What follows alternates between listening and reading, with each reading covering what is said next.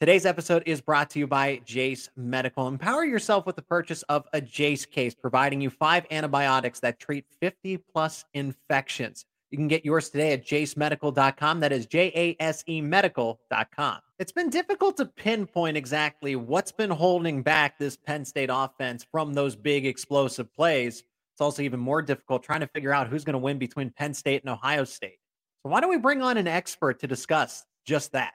You are Locked On Nittany Lions, your daily podcast on the Penn State Nittany Lions. Part of the Locked On Podcast Network, your team every day.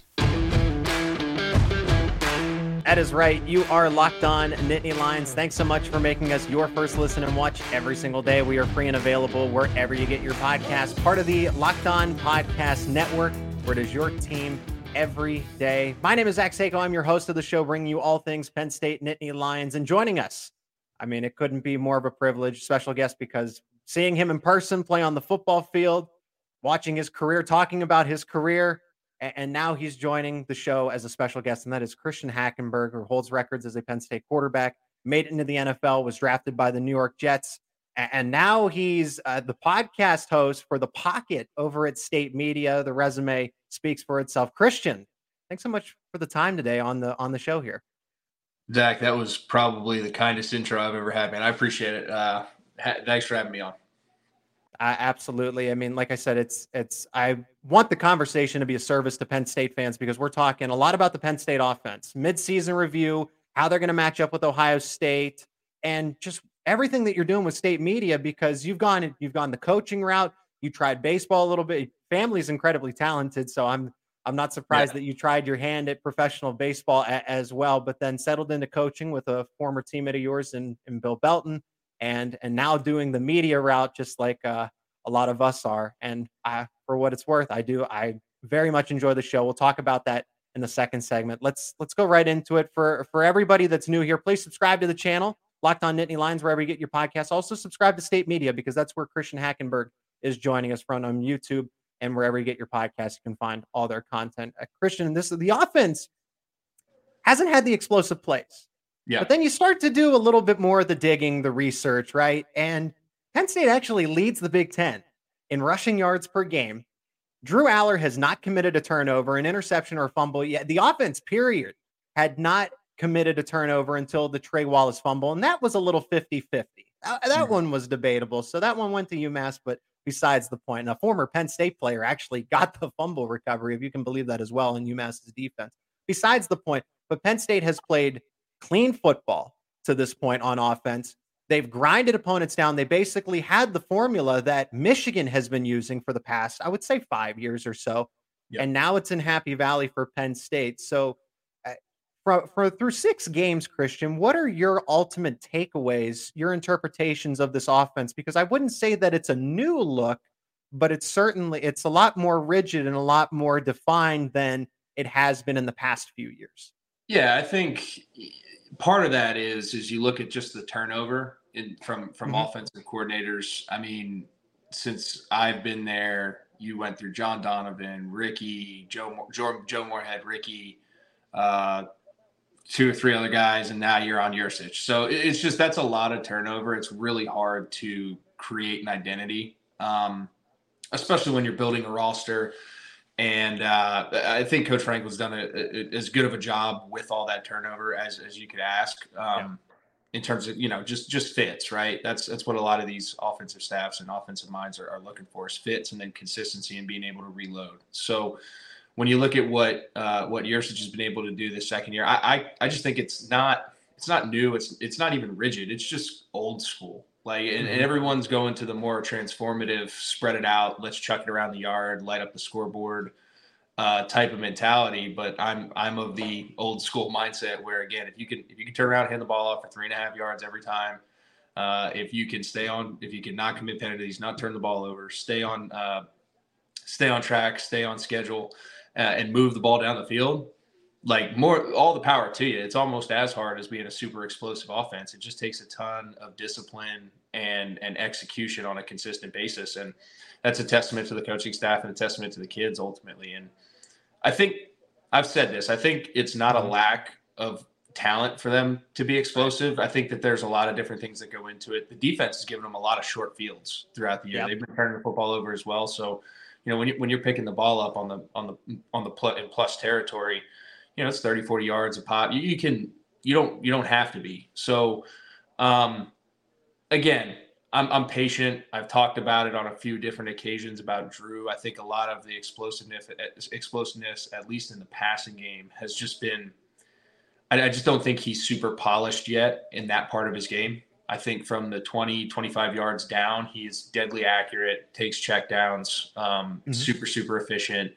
And for a young, inexperienced guy overall, I think does a fantastic job of that. But you saw a little bit against UMass. They tried to push it down the field. I think he tries to almost be too perfect with it. I think he also has to kind of see it, as opposed to kind of throwing guys to where they need to be and giving them a chance, whether it's getting them to flip their hips or whatever. So I think those are all things that are going to come. I think highlighting maybe the tight ends more so in the passing game from an explosiveness standpoint. They did that a little bit this past week. So it's developing, but I think fortunately they have enough of a backbone and a DNA in terms of being physical, running the football, that they can kind of bake in and develop all those things and still be really competitive. So that's my take on it. And again, I've been preaching patience, and I think that's going to be key.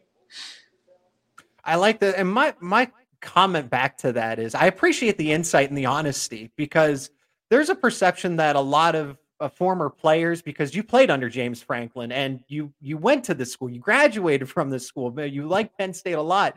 And most people say, well, players can't be critical of the place that they attended or the players they played with, the teammates and the institution. And I respect the honesty and the transparency about what you are honestly seeing in Drew Aller's game, and what he can work on and what he will work on. He's going to get better. Those are all things that happen as you get reps. Like I said, I mean, 95% of the stuff I say about that kid, and especially just because I think it's an unwritten rule with quarterbacks, like we know how hard it is and we know how overanalyzed it is. There's a lot of positives in his game, a lot. And I just think for him, again, the growth and development to being what I think the expectations are for him is going to be those more finite details, like being able to he hasn't really been in a situation where he's had to go down and win a game with 2 minutes left. Like, how's he going to react there? He hasn't had the explosive shot opportunities, or at least he's had some opportunities, but he hasn't had the percentage. So him just being able to go back and study tape and figure out, hey, how can I give these guys a chance? Because a lot of these balls that he does throw down the field, they don't even have a chance. They're either, 4 or 5 yards past them or so on and so forth. So just figuring out ways to be safe and be consciously risky, if that makes sense. Yeah. Well, let's dive into that deeper a little bit, because there was that, I don't know if you saw the viral press conference clip, and I'm not going to ask you to comment on that, but the question was supposed to be understanding the deep ball a little more and why Penn State isn't actually taking risk. Because if you do look at those analytics and those statistics, Penn State has not been throwing the deep ball. Is that specifically by design? Because Drew Aller has the arm at his age, at his level of play. And I think the accuracy, I almost think that sometimes of Drew not throwing it away purposely, but let me keep it away from the cornerback, the defensive back, so that they don't get it. So what is the issue here? Is it a matter of inaccuracy? Is there some play calling element to it? Or is there this, I don't want to make a mistake, as you've mentioned? Is Drew Aller protecting himself from committing that first turnover and now 16 appearances in college football, if folks can believe that? Yeah, it's almost like he's got to just get one out of there just to get out of his system. Right. I think that's a great question. But I think what even some of these statistics, and I like it, but I'm weary of it as well, because I don't really know who's recording it. But you sit there and you watch it. Like most modern offenses, which this is, whether in terms of a passing game and development standpoint, there's always some type of vertical threat option in a passing concept. Like even like simple, like West Coast mesh, there's going to be a post over the top if they're playing quarters and that safety gets nosy and being able to go up top over them. So I think that I don't think it's an offensive issue. I think that there's opportunities there they're built in. And that's, again, just being able to get to 2 or 3 and then, hey, I'm going to set this up, so on and so forth, as a quarterback and play that game within the game, if that makes sense. The one thing I will say is I think sometimes when I look back at the different coordinators and just watching Penn State football since I left, Joe Moorhead, I thought, was really good at being unexpected. Like there's kind of that written rule in coach's rule book, like second and short, plus territory, here comes a shot, a quick change plus territory, here comes a shot. Like I see a lot of these shots with Penn State, or when they at least dial them up, whether Drew throws it or not, it's a different story. They're very predictable in terms of when the timing is. So I think being a little more creative and a little more savvy with that, I think that's a little bit of a difference between Moorhead and Yursich, and that's something that I think could be studied. And these guys, I know that they're working on it, and that's the thing. Like again, I know how much blood, sweat, and tears go into this, like top down from the janitor to the head coach. Like, so these guys are studying it. There's GAs whose eyes are bloodshot right now from watching so much tape and figuring out ways how to do it. But I think it's a little bit of everything. And then, again, I don't want to crush Drew or hammer the point with Drew, but just like I said, figuring out when it makes sense and when it doesn't. Like I was always kind of the gunslinger. Like I was going to take a shot at some point in time just because I couldn't help myself from a mentality standpoint. But I also respect Drew's, like, he's like, if it's not there, I'll just check it down and let Nick Singleton or Katron Allen get me some yardage. And those things oftentimes turn into 10, 12, 15-yard gains. So it's, it's like, hey man, I can't knock a kid for playing really efficient football. So there's Drew Aller's decision making. I'm not trying to criticize it, but just the decision making is a factor here. I want to ask you the final part of just this midseason review before we talk about what you're doing with State Media, Adam Brenneman, Brandon Bell, Aeneas Hawkins, with State Media and your coverage over on those podcasts. But for Penn State's offense as a whole, they've seen stubborn with the inside zone running. When we've looked at the counters or the outside zone and running off tackle, Penn State has been closer to those explosive plays. I'll keep it simple. Do you feel like, okay, the lack of explosive plays might be, yes, or 50-50 concerning, but do you get the impression that some of the stuff is staying tight to the vest because you have the ability to win with the hands, like at a poker table, you're able to win with the hand that you have. So why try to go and get all these, get all these other cards that you're capable of winning with on your own, because now you can save this stuff for Ohio State and Michigan. What are your thoughts on that?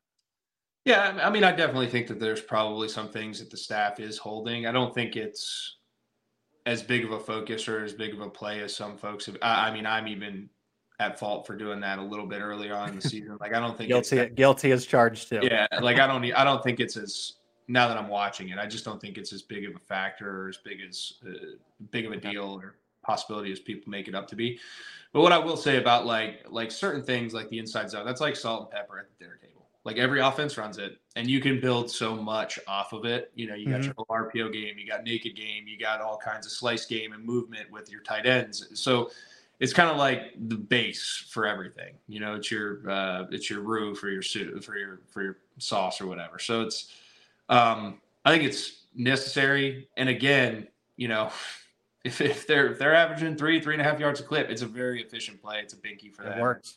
Hey, if we gotta get something going, whatever it may be, it's always a great setup. And like I said, it's a foundational part of it. And like it often does set up some of those other things, those gap schemes and the counters, and you can do a lot with it. So yeah, I mean, overall, I expect some gadgetry to come out here, especially in some needed type of situations. And Yursich did that in the past with Cliff, some unbalanced sets, some other creative ways to create shots. And to your point, they're doing it the way they're doing it. Like, I don't need to pull this stuff out. I'd rather them not prepare for it for, 2 or 3 weeks. You got to bang a timeout or whatever. So there's probably a little bit of that gaming going on. But I've just been really excited about this game in particular. We've gone out and handled business. There's been some struggles, but that's expected. Everyone struggles a little bit, but at the end of the day, our margin of victory is through the roof. Our defense is the best defense in the country, and it's these are the type of games that we got to win to get over the hump. So I've had this one circled since August. Let's take a break and hear from one of our sponsors of today's episode, and that is Jace Medical. Everyone should feel empowered to care for themselves and their loved ones during the unexpected. That's why Jace Medical offers the Jace Case. The Jace Case provides 5 life-saving antibiotics for emergency use and gives you peace of mind so that you are not just hoping you have access to medication in an emergency. Jace Medical makes sure that you have the medication in hand. Jace Medical is simple. They handle everything from the online evaluation to licensed pharmacy medication delivery and ongoing consultation and care. Don't get caught unprepared. Save more than $360 by getting these life-saving antibiotics with Jace Medical plus an additional $20 off using promo code LOCKEDON at checkout at jacemedical.com. That is promo code LOCKEDON at jasemedical.com. Today's episode is also brought to you by FanDuel. Snap back into NFL action with FanDuel, America's #1 sportsbook. Right now, new customers can get $200 in bonus bets guaranteed when you place a $5 bet. That's $200 in bonus bets, win or lose. If you've been thinking about joining FanDuel, there's no better time to get in on the action. The app is super easy to use. There's a wide range of betting options, spreads, player props, money lines, totals, and so much more. Right now, Penn State's a 4.5-point underdog to the Ohio State Buckeyes, and that total has taken a nosedive all the way from 54 to 46. So if you like the line, you got to jump in because it keeps moving. That is FanDuel, America's #1 sportsbook. All you got to do to go get those lines is visit FanDuel.com/lockedon. That is FanDuel.com/lockedon. Kick off college football, the NFL season. FanDuel, official partner of the NFL. And the Locked On Podcast Network amps up college football coverage like you haven't seen it before with Locked On College Football Kickoff Live. Every Friday starting at 11 a.m., previewing all things college football for the weekend, talking about the big games, Penn State, Ohio State, talking about the big matchups, the conference rivalries, college football playoff implications, the way only the Locked On Podcast Network can do it.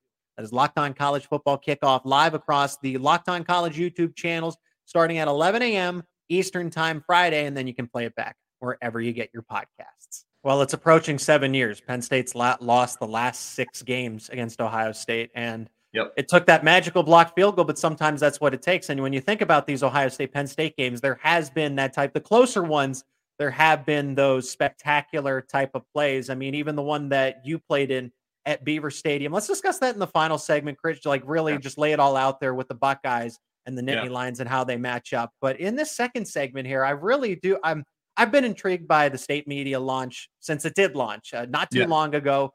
It's gathered a lot of traction, and no surprise because yourself, Adam Brenneman, Brandon Bell faces a Penn State football for a period of time, and college football has a lot of turnover, guaranteed turnover, but you guys have always remained consistent and built that foundation of where Penn State fans are never going to forget about you. And now that's translated and formed into state media. Yourself, Adam, Brandon, Aeneas that I've already mentioned.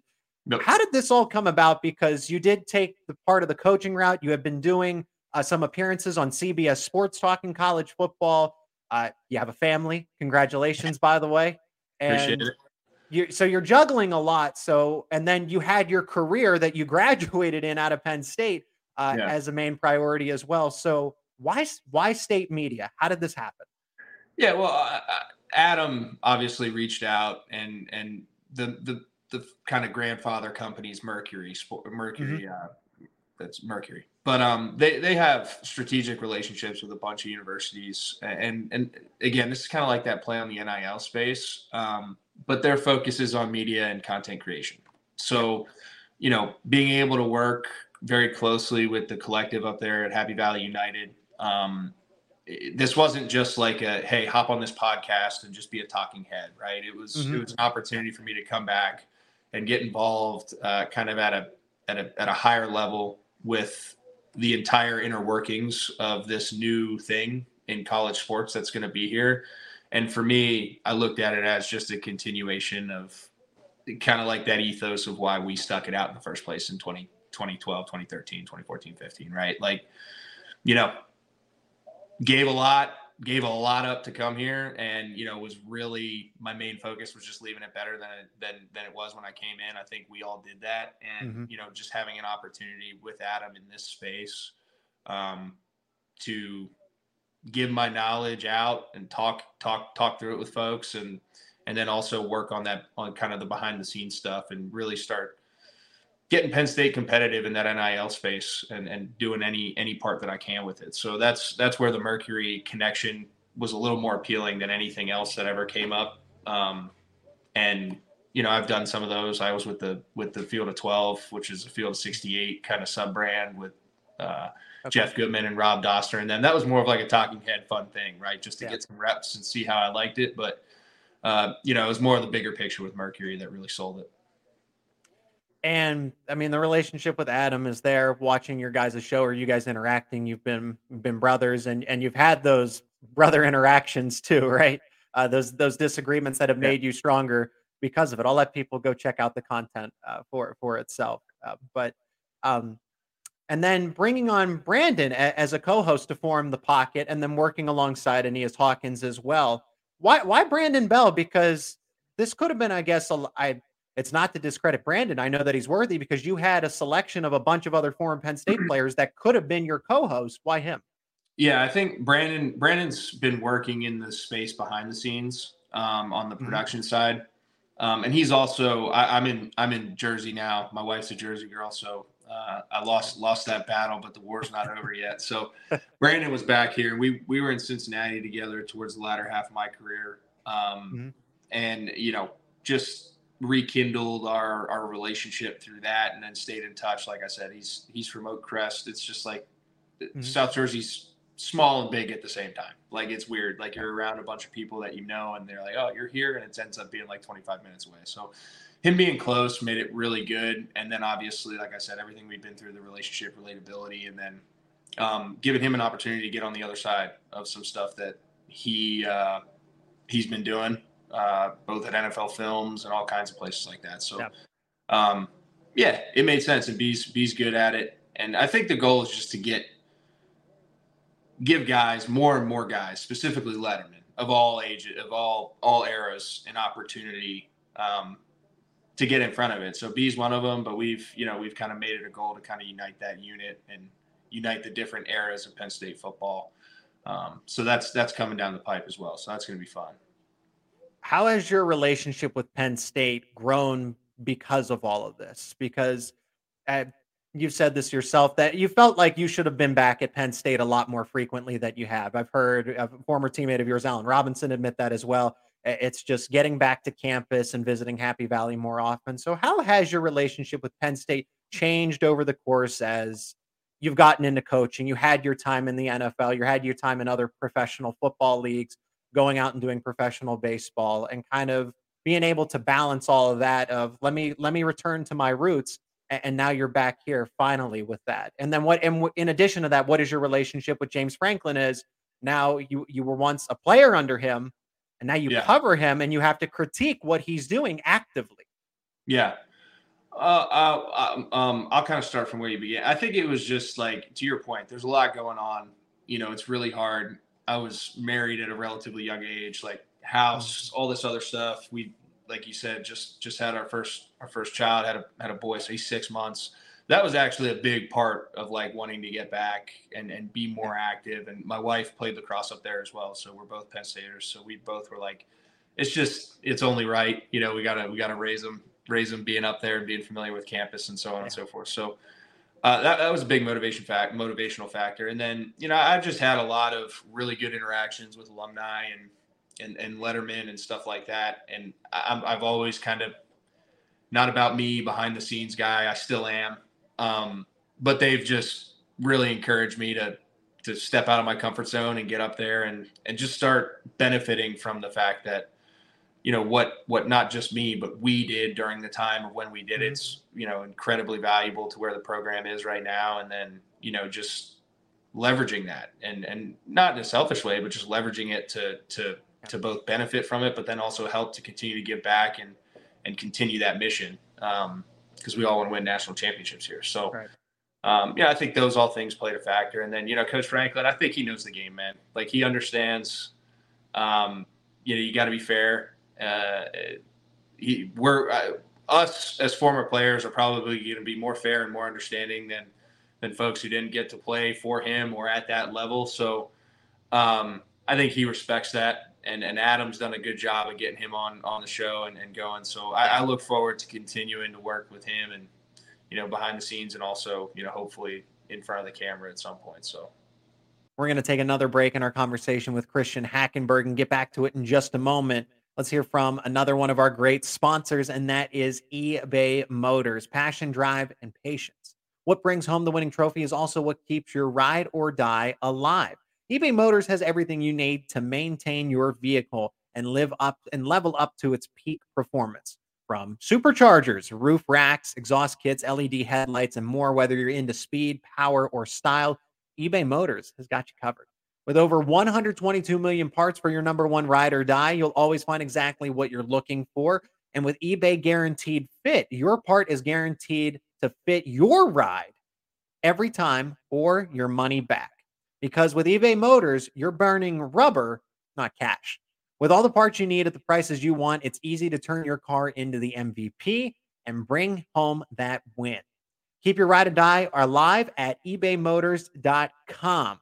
Eligible items only, exclusions apply. eBay Guaranteed Fit only available to U.S. customers. Well, I encourage everyone to go check out State Media itself, the parent channel for The Pocket, which is a show hosted by Christian and Brandon Bell. And then you can see the Lions Den with Aeneas Hawkins, and then what Adam does with Next Up as well. But that in itself is a bigger show too, but he has his, right. It's a portion of it is devoted to Penn State and State Media. Let's move to the final segment now, transition to Penn State versus Ohio State. Like you said, circled on the calendar, game of the year, 1-0 mentality. I like it. I appreciate it. But yes, you look forward to the likes of the Buckeyes and the Wolverines, especially to settle the score. Now, in Michigan's case, it's 3-3. Like, it's a close series in terms of the last 6 years. But in the last 6 years for Penn State, Ohio State, it's gone to the Buckeyes. And what stings even more is that Penn State has had its opportunities to win in 2017, 2018, 2019, 2020, and 2021, 2022. A little more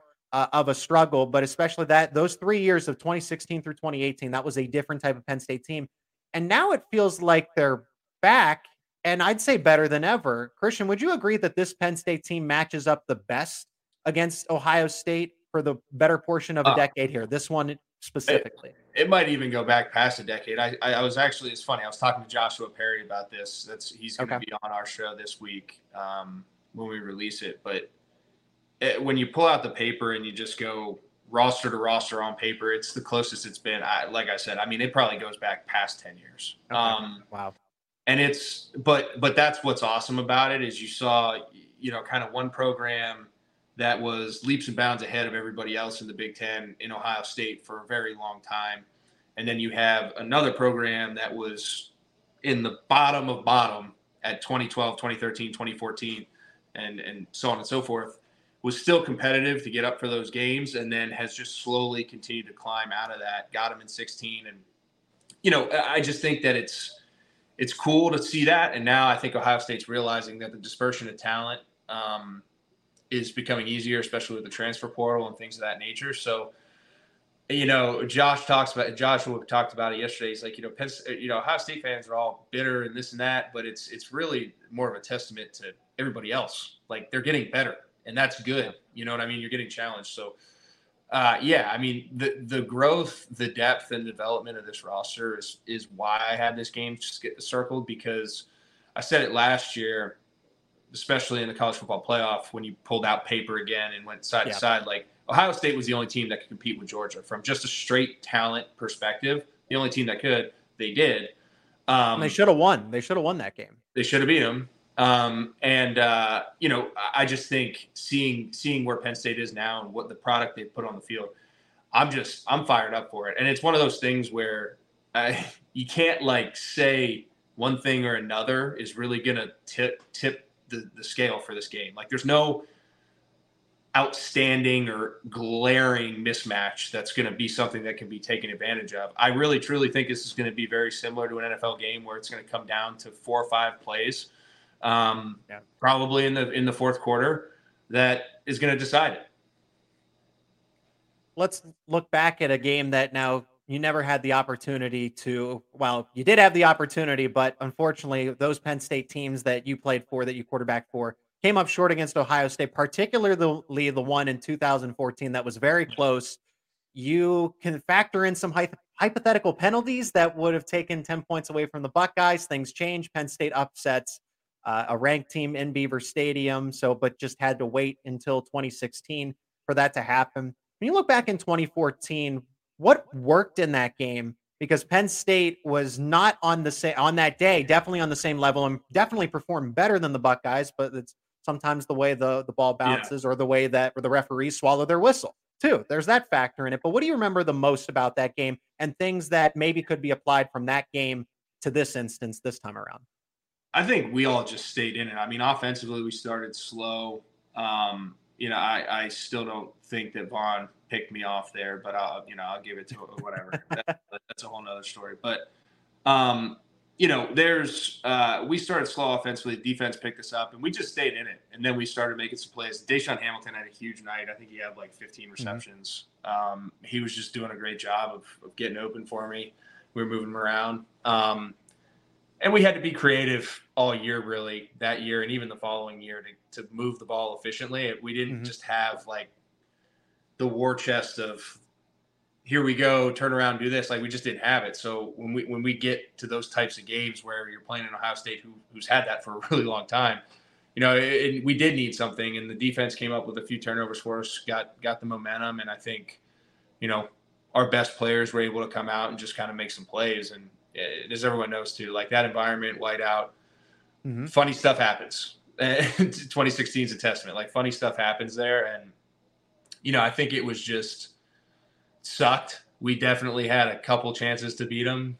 That's one of those plays in particular is one of my biggest regrets as a player. I talked about it on one of our first podcasts over there at the Pocket, but man, it's awesome. And I always got up for these games. I just love, and it's also a respect thing. Like, I have so much respect for Ohio State, the tradition, the mentality that those guys brought, blue collar, hard nosed, like physical games. I got up for those. Like, those were really fun to be part of. I wanted to ask next about Ohio State's quarterback. I am not surprised that you like talking about quarterbacks. I found your conversation about Drake May pretty interesting, even though the Penn State crowd was like, forget about this. Talk about the Nittany Lion players that we know. But I was appreciating it because Drake May, I think, is a special talent. Kyle McCord's from Pennsylvania. So is Marvin Harrison Jr. And Travion Henderson's from Virginia. So you have some mutual connections here across the board. But focusing on Kyle McCord as a player, he struggled the first couple of games. People wanted Devin Brown in instantly. The Buckeye fans didn't have patience. And now you look at it, and quietly, Kyle McCord only has the one interception. I mean, Drew Aller has no turnovers, but Kyle McCord has not been turning the football over. And of course, he has an incredible stable of wide receivers. But individually, what is he doing? And do you seeing him having a very bright future now? Because I think Drew Aller could be a top pick in an NFL draft. What do you see for Kyle McCord at this stage of his career, going into the future, and what he brings right now? Yeah, I like Kyle's game, man. I think, like, technique, he's super, super solid. And yeah, it was funny. I heard the same noises. I just thought that Kyle gave them the best chance, especially the way the team was built. And so much of playing this position is like confidence and having confidence both breathed into you and then you exuding it at everybody else. And I think he just needed some of those things to really get it rolling. And I think that drive, particularly like the fourth quarter against Notre Dame, really did that for him. And he's had some ups and downs. He's going to, like I said, Ohio State is where they're lacking this year. And I guess would be the only kind of glaring mismatch that I'm watching is on the offensive line. And then the injuries in the backfield and not a very sustainable run game. They've always been able to turn around and run the ball explosively, which has put teams in a big bind because it's like, do we dedicate extra hats to the box? And then we have to worry about, like you said, Marvin Harrison Jr., Emeka Buka, Who's the kid from Pennsylvania? Julian Fleming. Julian Fleming, like, so yeah, Southern kid. Like, it's tough, man. But kind of without that running game and running threat, that's been a statement for them and a pillar for their success for the past few years. I think that's going to be the big mismatch. And can you get Kyle off his spot early and force him to do some things that I don't think he particularly wants to do? So, I think for him, challenging wise for this game is going to have to be kind of playing a little bit more like Drew, because he does push the ball down the field a little bit more than you watch Drew do it. He does take those shots. He does try to get Marvin Harrison the football, even when it's, not the best look ever, but he trusted him, played high school ball with him. So it's one of those things where I think he's just a little bit more of a mature player. Just more practices under his belt, more things that he's seen. But I think he almost has to take more of the Drew approach, where he's got to start facilitating and just keeping those guys on schedule, stay out of 3rd and 7s, live in 3rd and short to 5 tops, like 2nd and mediums, like great. Like he's got to play that type of game, because I just don't know how much time he's going to really have to be able to dial things up. So, but I do love him. I love the kid. I think he's got a very bright future as well. But I can't pull for him this week, obviously. Like, I'm going to be watching him a little more critically. That's quite all right. But it's funny.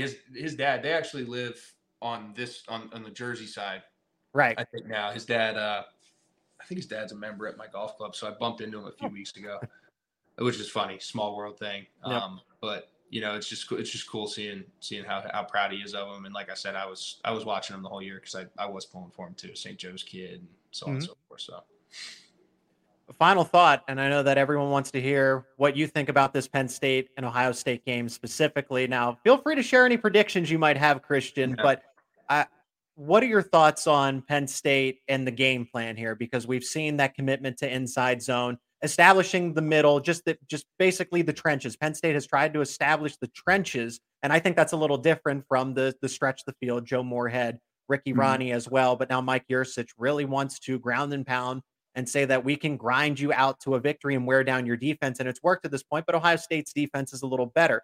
Are there any wrinkles that you might be anticipating, or what does Penn State almost have to do against an Ohio State defense that they basically had the privilege, the fortune of being able to get away with against some weaker opponents, Illinois, Northwestern, that they're really going to have to tighten up against the Buckeyes here? Yeah, I mean, I think they are definitely going to have to establish the run game and be able to rely on that, especially with this environment and Drew never really playing in a game like this. Like, I think that's going to be really important to get him comfortable early. Be cognizant of how to get him going from a passing game standpoint, get the ball to his hand quick early, settle him in. But he's going to have to make some plays down the field. And when you look at Ohio State, they're pretty much a predominantly single high team. Jim Knowles is very much like Manny Diaz, unpredictable. I think the reins were yanked a little bit, especially after last year with him doing some very questionable things, And they're better because of it this season. At least the statistics say that. Right. So it's I think for him, he's going to have to start taking advantage of those, because you're going to get those opportunities, especially with a single high team, and you're going to get those one-on-ones. I want to see our receivers win, but I think there's ways that we can, again, get the tight ends involved and give him some just really good, confident explosives. And ultimately, going back and forth and just overall prediction of this game, it's, like I said, it's going to be an NFL game. I think it's going to be a dogfight. I have a ton of respect for both of these coaching staffs, and I know that they're going to come out with their best. So to me, it's going to be 4 or 5 plays. Who's going to make it? Is it going to be Drew? Is it going to be Kyle? Is it going to be Keandre, or is it going to be Marvin? Like, it's going to come down to one of those types of, maybe even a running back, but it's one of those things where you're going to have kind of that staple, like Saquon run versus USC or something like that. Okay. Just explosive play that just blows the lid off the place. If you're saving it for later, I completely understand, but can I at least get a winner? Penn State or Ohio State? Who wins? Well, I mean, we have to win. I've been talking about this as us being we got to get over the hump here. I think this one is the biggest one because then there's still a lot to play. Like if I was to pick one of the two, like I think you can slip up against Michigan and still make it, but you got to get this one first, in my opinion. Would you say that this is a career-defining game for James Franklin, even though he's now been at Penn State for the better part of a decade, over a decade now? Yeah, I mean, career-defining, like, I don't know if you could say that, but I would say this is probably the biggest game of his career to this point at Penn State. I think he's just got to get over this hump. Yeah. And it's, you have, like I said, you have a very, very competitive and almost identical type roster. Like it's now like, can I get my guys ready at that level, which is a lot of pressure. Like you're not worrying about other things that he was probably worrying about in previous years. So now it's just like, can I get my guys ready? Can I get my coaching staff ready? And can we just make the right decisions throughout the game and put the guys in the best position to be successful? And then if you can do that and close your eyes and at night and, you know, put your head down, I think win, lose or draw, he will be all right. But, you know, from a media perspective, like I think this is the most important game in James Franklin's tenure here at Penn State. Yeah, I guess it's been a fun storyline for us, and it'll be an even better storyline not for better reasons, but for, like you said, content and pushing the discussion and any sort of narratives. And now you're in this industry, ladies and gentlemen. That is Christian Hackenberg over on the other side, former Penn State quarterback, NFL quarterback, now current host, quarterbacking the pocket with Brandon Bell over at State Media. I encourage everyone to go check out that channel, State Media, on YouTube, and follow Christian Hackenberg's socials as well. Brandon Bell, Aeneas Hawkins, and Adam Bredeman. You do such incredible work. Like, that needs to be said to you. You know that. But Christian, I really appreciate the time, the insight, and an honest conversation about how you're seeing what the Nittany Lions are doing this season. Yeah, Zach, not a problem, man. Anytime, just, you know how to reach me. And I always like chopping it up. It's fun. So I appreciate it.